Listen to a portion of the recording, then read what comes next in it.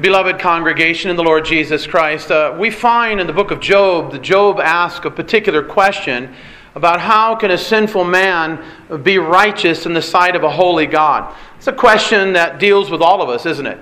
How is it that I can come into the presence of a holy God when I know that I have violated all of the commandments of God? That sin still clings to even the best works of the saints in this life. How is it that I can come before a holy God and worship Him and be accepted by Him?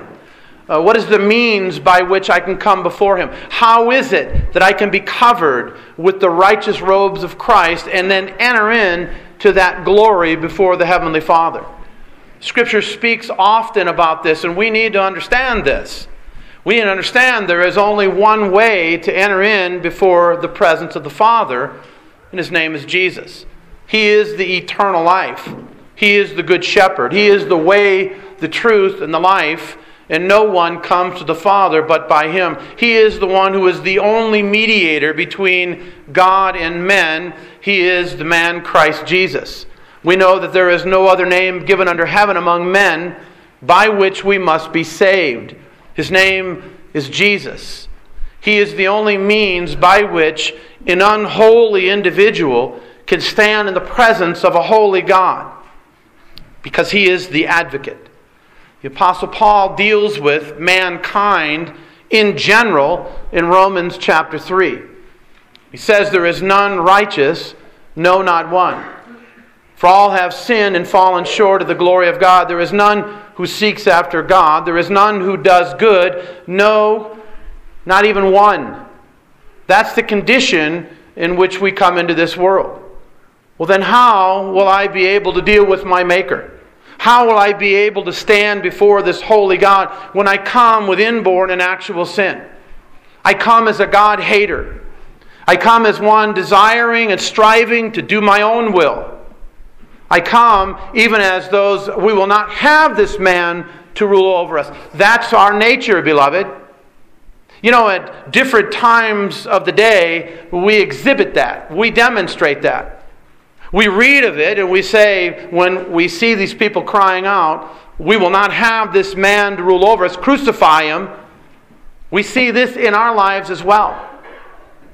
The moment we go and do our own thing, even though we know what the Lord says, "Yeah, but I think," we are saying at that point, "We will not have this man to rule over us." That's the sin that so easily clings to us, even as believers. So, Paul deals with that in the book of Romans. He deals with the grace of God. He deals with the person of Christ who comes to redeem. And he comes and he tells us about the imputation about our sins to Christ and Christ's righteousness to us, by which we are accepted before a holy God.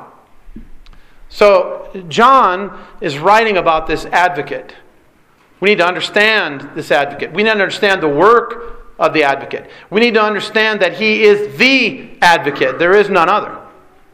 He is the propitiation, the atoning sacrifice. There is no other. There is no other way to be cleansed. There is no other way to be covered. It's amazing how the church misses that today. And there's types and shadows and figures all throughout the Old Covenant. The sacrifices demonstrate that we need a covering. That's what the ceremonial aspect of the law did. All the animal sacrifices teach us, I need a covering. I'm not righteous in the sight of God. I need a propitiation. I need an atoning sacrifice. I need a covering. You find that right from the beginning, don't we? Genesis 3. It's exactly what the Lord does. He clothes Adam and Eve with animal skins. For my money, those are lamb skins. They reflect the Lamb of God who takes away the sin of the world. Right from the beginning, Adam and Eve clothe themselves in fig leaves. God takes them off. This will not do. This will not satisfy. Beloved, you can only be clothed with God's covering. There is no other way to come into His presence. And yet that's what man has been doing since the fall, is trying to cover himself and thinking this is good enough in the sight of God. There must be a blood sacrifice that is brought to the Lord. And yet Cain says the fruit of the produce of the ground.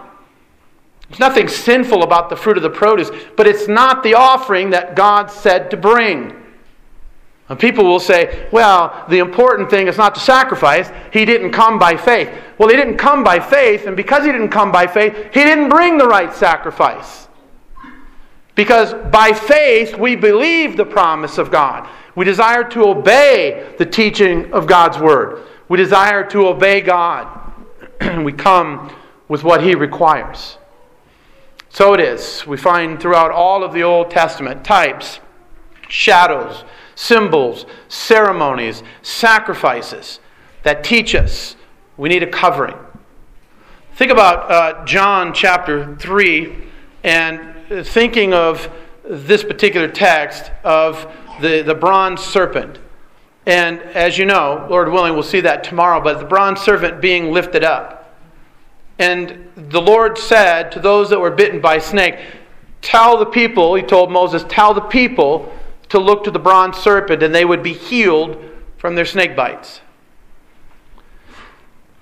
People wouldn't look. Why? Because of rationalism. Because of rebellion in the heart. Because God said this and this seems so foolish. How can this bronze serpent heal me? I'm not going to look. I'll go some other way. I'll put on my fig leaves and that ought to be good enough. And Paul says that 23,000 fell in the wilderness. Stubborn, rebellious, God-hating in the heart, going their own way in their own thing. And they died from the snake bite. John uses the same imagery to speak about Christ being lifted up, that all who believe in Him will not perish. You get the point? Here they are in the wilderness, and there is only one means to be healed, and that is the instrument that God has given. And if you look, this is an act of faith. If you look, you will be healed. If you do not, you die. John uses that as a parallel of Christ. There is only one means by which you can be healed of your sin. The poison of sin within the soul. And His name is Jesus. And if you look to Him, you will be healed. If you do not, you will die in your sins. Let me ask some of you this morning, who are you looking to? Who are you looking at? Who are you trusting in? Who's your faith and your confidence in before the living God? Is it you? Is it your church membership? Is it things that you do in the community? Is it you? I'm a good person, you say. Certainly God would accept me. I've never done this, that, or the other thing. I'm not in prison. I'm not a murderer. I haven't committed those things. Is that your attitude before the living God? Is that what you're trusting? Is that the fig leaves that you have put on? Or are you looking to the only Savior? And notice, the only Savior. John, in bringing encouragement to the people of God, looking at our text here, he wants to bring encouragement to God's people. Don't we need encouragement? We are people that are in constant need of encouragement. We're not very good at giving it, but we certainly want it. We need it. We need to be encouraged. We need the truth of God's Word to encourage the soul, to strengthen our soul. Beloved, you can encourage yourself, and you do so by going back to the promises of God and rehearsing them in your life. And you can encourage others by bringing those truths and those promises to the people who are struggling, who are going through difficulties. You know, we ought to, beloved, we ought to encourage before we get to that point where we become so discouraged. We ought to be slinging encouragement back and forth to one another continually in our Christian life. This would be a guard. This would be a strengthening of the soul in preparation of what the catechism lesson said. The world and the flesh and the devil assailing us without ceasing. Forearmed, prepared to do battle in this world in which we live. John brings the encouragement to the people of God. You remember as he finishes up, and again, remember this, that there were no chapter and verses in the original writings. But they have been broken up for trying to bring convenience of reading. Sometimes it's helpful, sometimes it's not. But in chapter 1, we read in verses 8 through 10, if we say that we have no sin, we deceive ourselves and this truth is not in us. If we confess our sins, He is faithful and just to forgive us our sins and to cleanse us from all unrighteousness. If we say that we have not sinned, we make Him a liar, and His word is not in us. Notice what John is saying there. We sin. You recognize that as a believer? That you sin? You recognize that you sin daily, thought, word, and deed? You know, as you mature as a Christian, you may not be doing certain things that you did when you were younger in the faith, but you're thinking them, and you realize that the battlefield is your mind, isn't it? That's where you're struggling. You might not even say these things, but you're thinking them. This is where the battle takes place with the Christians that are mature. The Christians that John speaks about, the three levels, as it were, of believers. The young men, the older fathers, and the strong ones too. Little children, younger men, and older fathers. That's basically the life of the church. You have the infants, you have the more mature. The less mature, the more mature. And there is the constant battlefield that goes on. You think about these things. You think about the fight, the struggle. You think about so-and-so did this or so-and-so did that. And it rolls around in your mind. And then assuming, you have assumptions. You know, you got assumption police all over the place. They're assuming this and assuming that. You don't know, but you just assume it. And that's a sin. And you end up opening your mouth and saying things that you don't know for a fact that's true. And then you gossip. And you slander. You may not be hurting somebody physically, but you're damaging somebody spiritually. That goes on in the life of the church. We sin. We fall short every day. What do? You get paralyzed, can't you? To think that you're not forgiven. John is speaking to believers here. He's not speaking to unbelievers. He's not saying if we confess our sins, He is faithful and just to forgive us and to cleanse us from all unrighteousness. He's not talking about the unbeliever. He's talking about the believer.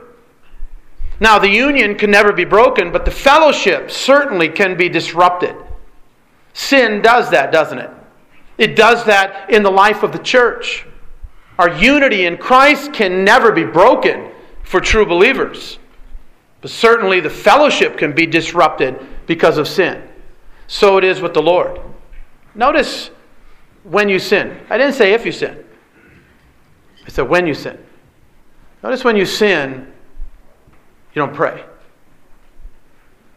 Notice when you sin, you absent yourself from the Word of God. Notice when you sin, you don't like the fellowship of the saints. Notice that when you sin, that you're not one who is faithful on the Lord's day. You begin absenting yourself from worship. Notice how that works in the Christian life. You don't think that that's possible? Look at what David did. David committed adultery with Bathsheba. Look at how he was a miserable man. A sick, miserable man. He didn't want the fellowship of the saints. I was glad when they said unto me, let us go unto the house of the Lord. That was certainly not David's declaration at that time in Psalm 32. Sin brings us low. Sin can disrupt all kinds of things in the life of the church. So we come and we confess them to the Lord. And He's faithful and just to forgive and to cleanse us. And so John is bringing encouragement in this way. He says, little children. Little children. What a term of endearment. This is how we are viewed in the sight of God. As little children. Teknon. That is a little child. He's not using the term brephos as a nursing infant. He uses the Greek term which refers to a little child. We're viewed in that way before God. And John is viewing the people of God in this way. As little children. He says, these things I write to you so that you may not sin. He is writing the truth to us to cause us to avoid sin, to be convicted by sin, to be one who is turning away from sin. How can a young man cleanse his way? By taking heed to thy word. It's planting the word of God in the heart. Let me ask you, are you in a habit of planting God's word into your heart? Thy word have I hidden in my heart that I might not sin against you. Parents, are you teaching your children how to plant the word of God in their heart? Well, if you're not doing it yourself, how are you going to teach your kids? And then the ignorance just goes on another generation. Well, my parents didn't teach me, and so I'm basically doing what my parents did in my life, and I'm not doing that for my kid. And it goes on and on and on. And the ignorance in the church isn't built up in the knowledge of the truth. It isn't growing in maturity. It's becoming more and more infantile, that we don't even know the basic elementary things of the things of Christ. That is not a virtue, beloved. That is a vice. That's a sin. We are to grow in grace and knowledge of the Lord Jesus Christ. We're to be strengthened in the truth that is in Christ Jesus. In our understanding, we are to be mature. In malice, we are to be babes. But in understanding, we're to act like men. We're to be mature in understanding. So you've got to sink God's word down into your heart so that you don't sin against the Lord. I know in my life I have avoided lots of sin in this world simply because the Word of God speaks to my heart. It convicts the heart. It drives the heart.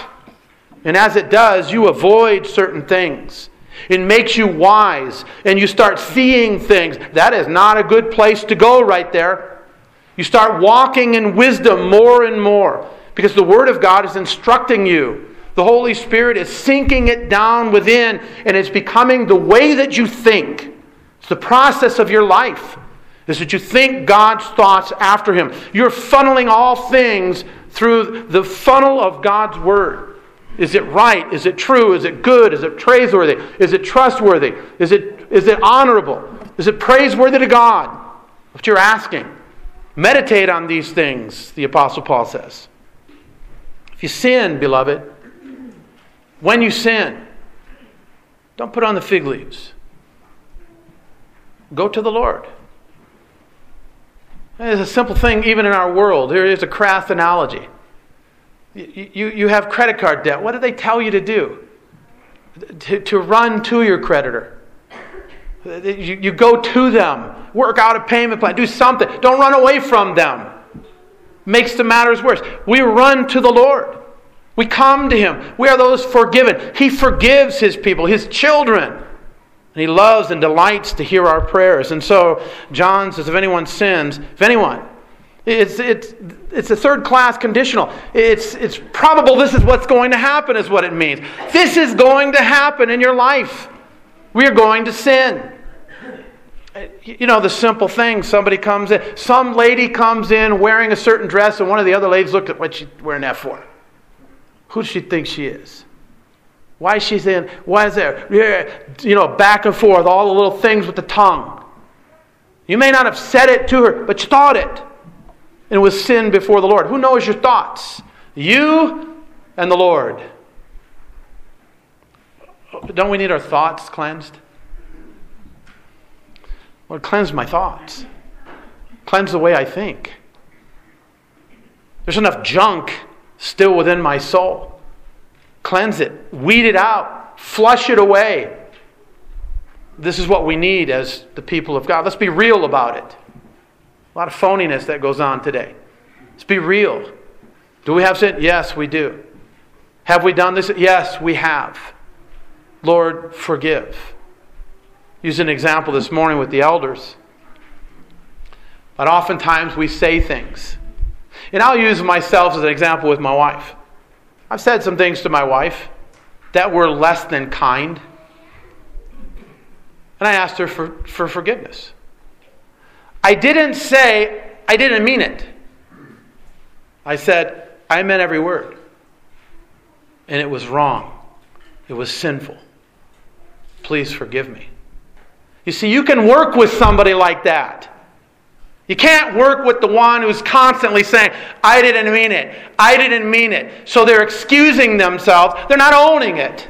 They're not confessing their sin. They're not dealing with their sin. There's no release.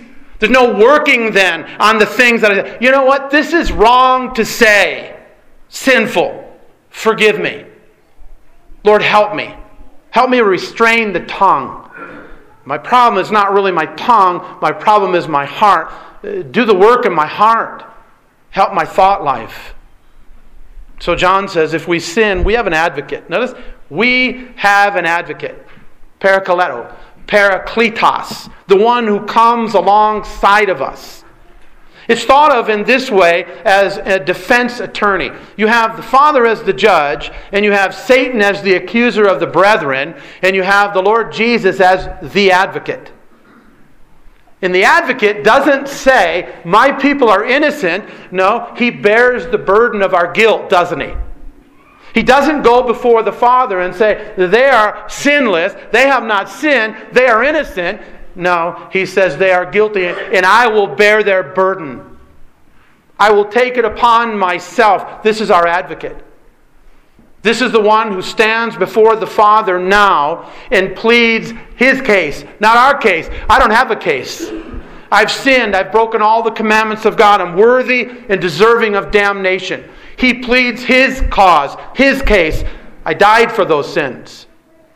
I lived in his place and I died in his place that he might then be acceptable in your sight, favorable, because he's covered and clothed in my righteous robes. What an advocate. I need that advocate. I need him every moment of every day. I need to be reminded of this advocate and what he has done for me. Otherwise, what happens, beloved, is we run from the Lord.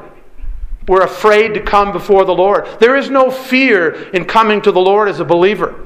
We come covered and clothed with the advocate, Jesus Christ, the only advocate. He is our advocate. He is the advocate with the Father, the defense attorney before the Father, Jesus Christ. He's the righteous one. Are you trusting him?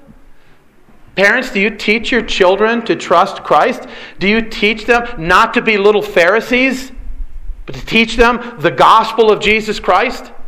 Not just simply doing right and doing wrong, but why we are to do right and wrong out of a thankful heart. Why we need Christ's atonement. Why we need his righteousness. Why doing the right things is not right before God unless we are covered in Jesus Christ. You need to teach your children the gospel of Jesus Christ. They can't come. Kids come into this world and we teach them Christian doctrine. And you know what? They're little Pharisees. They don't know the gospel. This is right, this is wrong. And why does God love you? Because I do this. No, it's not why he loves you. He only loves us in Christ Jesus on account of the righteousness of Christ, the perfections of Christ, his life, his death. That is the only reason. We've got to teach our children their need for this advocate. You can't come before a holy God apart from the advocate, Jesus Christ. You must rely upon this advocate, Jesus Christ. Nothing in my hands I bring, simply to the cross I cling. Naked come to thee for dress, foul I to the fountain fly. Wash me, Savior, or I die. Everything, beloved, apart from Christ is sinking sand. Your works, sinking sand if you're trusting in them. There's no hope in you. Christ is our hope. The hope, elpis in the Scripture, it is the confident expectation that God will fulfill the covenant promises he has declared. He will bring it to pass. Christ is our hope. We have the advocate, Jesus. And John goes on and he says that he himself is the propitiation. The hilasterion. He is the one who provides for an atonement. You've got two men that come into the temple. One a Pharisee, one a tax collector. Pharisee looks good. He's got his Sunday best on. And because he does, he marches right on up to the front. And he stands so others can see, and he lifts his eyes towards heaven. And he says, I thank thee, Father, that I'm not like other men. That I fast, I tithe, I do. I'm not like especially this tax collector over there. The tax collector, standing afar off, beat upon his breast. That's a demonstration of humility. He knew that there was no reason for him to be in the presence of God except one, and he says, God, be merciful to me. Same word, hilasterion. Be propitious towards me. Provide for me a propitiation that I can come into your presence. Atone for me. That's what he's saying. He beat upon his breast continually. Be merciful to me, the sinner. He uses the definite article, the sinner. He viewed himself as the chief of all sinners. The one who has broken all of God's commandment. I ought to be cast out. But God, provide for me, even me, an atonement. The blood sacrifice, so that I can become one who walks in front of a holy God without fear of damnation. Provide for me. God must provide the propitiation. And beloved, He has. He has in His Son. Throw off your fig leaves. Look to Christ. Be covered, be clothed in the only one who can cover us. The only advocate, the only propitiation, the only atoning sacrifice, the only way to God. His name is Jesus. Run to Him. Stop looking to yourself. Stop doing your checks and balancing, your accounting. I did this and I did that. You did nothing. The works that the Christian does, and they are legitimate works, they are received by the Father only on account of the righteousness of Jesus Christ. Of themselves, they are defiled with sin and would be cast out of God's sight if by themselves. God accepts us because of the Son, the propitiation. You know it. You know the one who came to die, born to die. This was the one who came to do the will of the Father, and the will of the Father that He would be the propitiation. That He would be cast out, that we would not be cast out. I think we miss that oftentimes. We have a benediction at the end of the worship. And that benediction, benedictus, the Latin term, is God pronouncing a blessing upon His people with His Word. Why do we receive the blessing? Because Christ took our curse. We had all broken the covenant of works. We're all under the wrath and the curse of God. Christ bore that curse in His own person so that we would never have to bear that curse. Do you realize that He was cast out, that we would never be cast out? Christ, the only propitiation for our sins. And He says, and not for ours only. John is speaking to specifically a Jewish audience.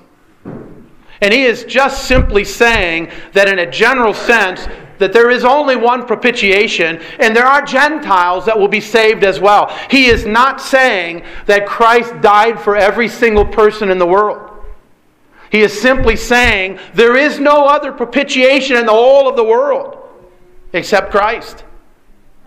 If you are going to come, Jew or Gentile, it makes no difference. You must come by way of Jesus. Is that what your Christmas celebration is all about? You know, the Christmas celebration is relatively new. You don't find that in the Scriptures. What you find is the early church, later on, you find a celebration of the birth of Christ.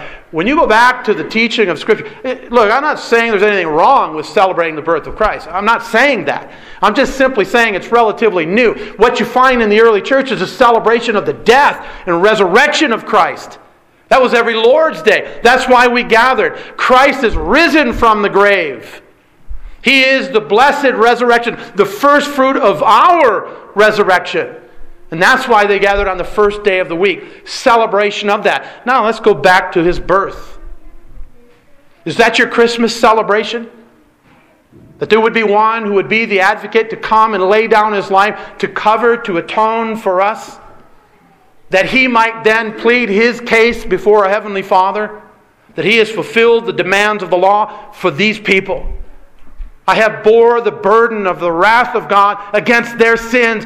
They are righteous in your sight, covered in me. That's the case that the defense attorney brings for his people. Not me, Him. Not who I am, not what I have done, but who He is and what He has done. You teach that to your kids during this Christmas season? Do you bring that to them? John says, how do you know if you're in Him? Keeping His commandments. This is not a perfection. It's a direction. It's a striving after. The unbeliever has no desire for the commandments of God. The believer, the commandments come alive. We delight to do the will of God. We are those that say with the psalmist, oh, how I love thy law. It is my meditation all the day long. We are like the psalmist in Psalm 1. Blessed is the man who walks not in the counsel of the ungodly, nor stands in the path of sinners, nor sits in the seat of the scornful. But his delight is in the law of the Lord, and in His law he meditates. He rolls it around. He loves the law of God. It shows, it demonstrates, it reveals the character of God. And this is the God that he loves. Are you one, beloved, for whom Christ died? You're a member of the church. Maybe you've been a member for years. Is that what you're trusting? You're trusting you're a member of Hope Reformed Church to get into the kingdom of heaven? Is that what you're trusting? Is that the fig leaves that you're wearing? Maybe you're trusting in your baptism, catechism, the Lord's Supper. Maybe you're trusting in the offering plate, what you've given. Maybe some service in the life of the church. Maybe a Sunday school class that you teach. Maybe you're trusting in that. Is that what you're trusting? Because John is declaring the good news that Christ came to be our advocate. Christ came to be the propitiation for our sins. He came to make us favorable in the sight of God. There is hope in none other. There is no other name given under heaven among men by which we must be saved. His name is Jesus. Beloved, proclaim that to yourself. Proclaim that to your children. Proclaim that to your family and your friends. The fig leaves must come off. We must be clothed in the righteous robes of Jesus if we're going to stand before a holy God. The advocate, the propitiation. Let that be your meditation during this Christmas season. Amen. Shall we pray?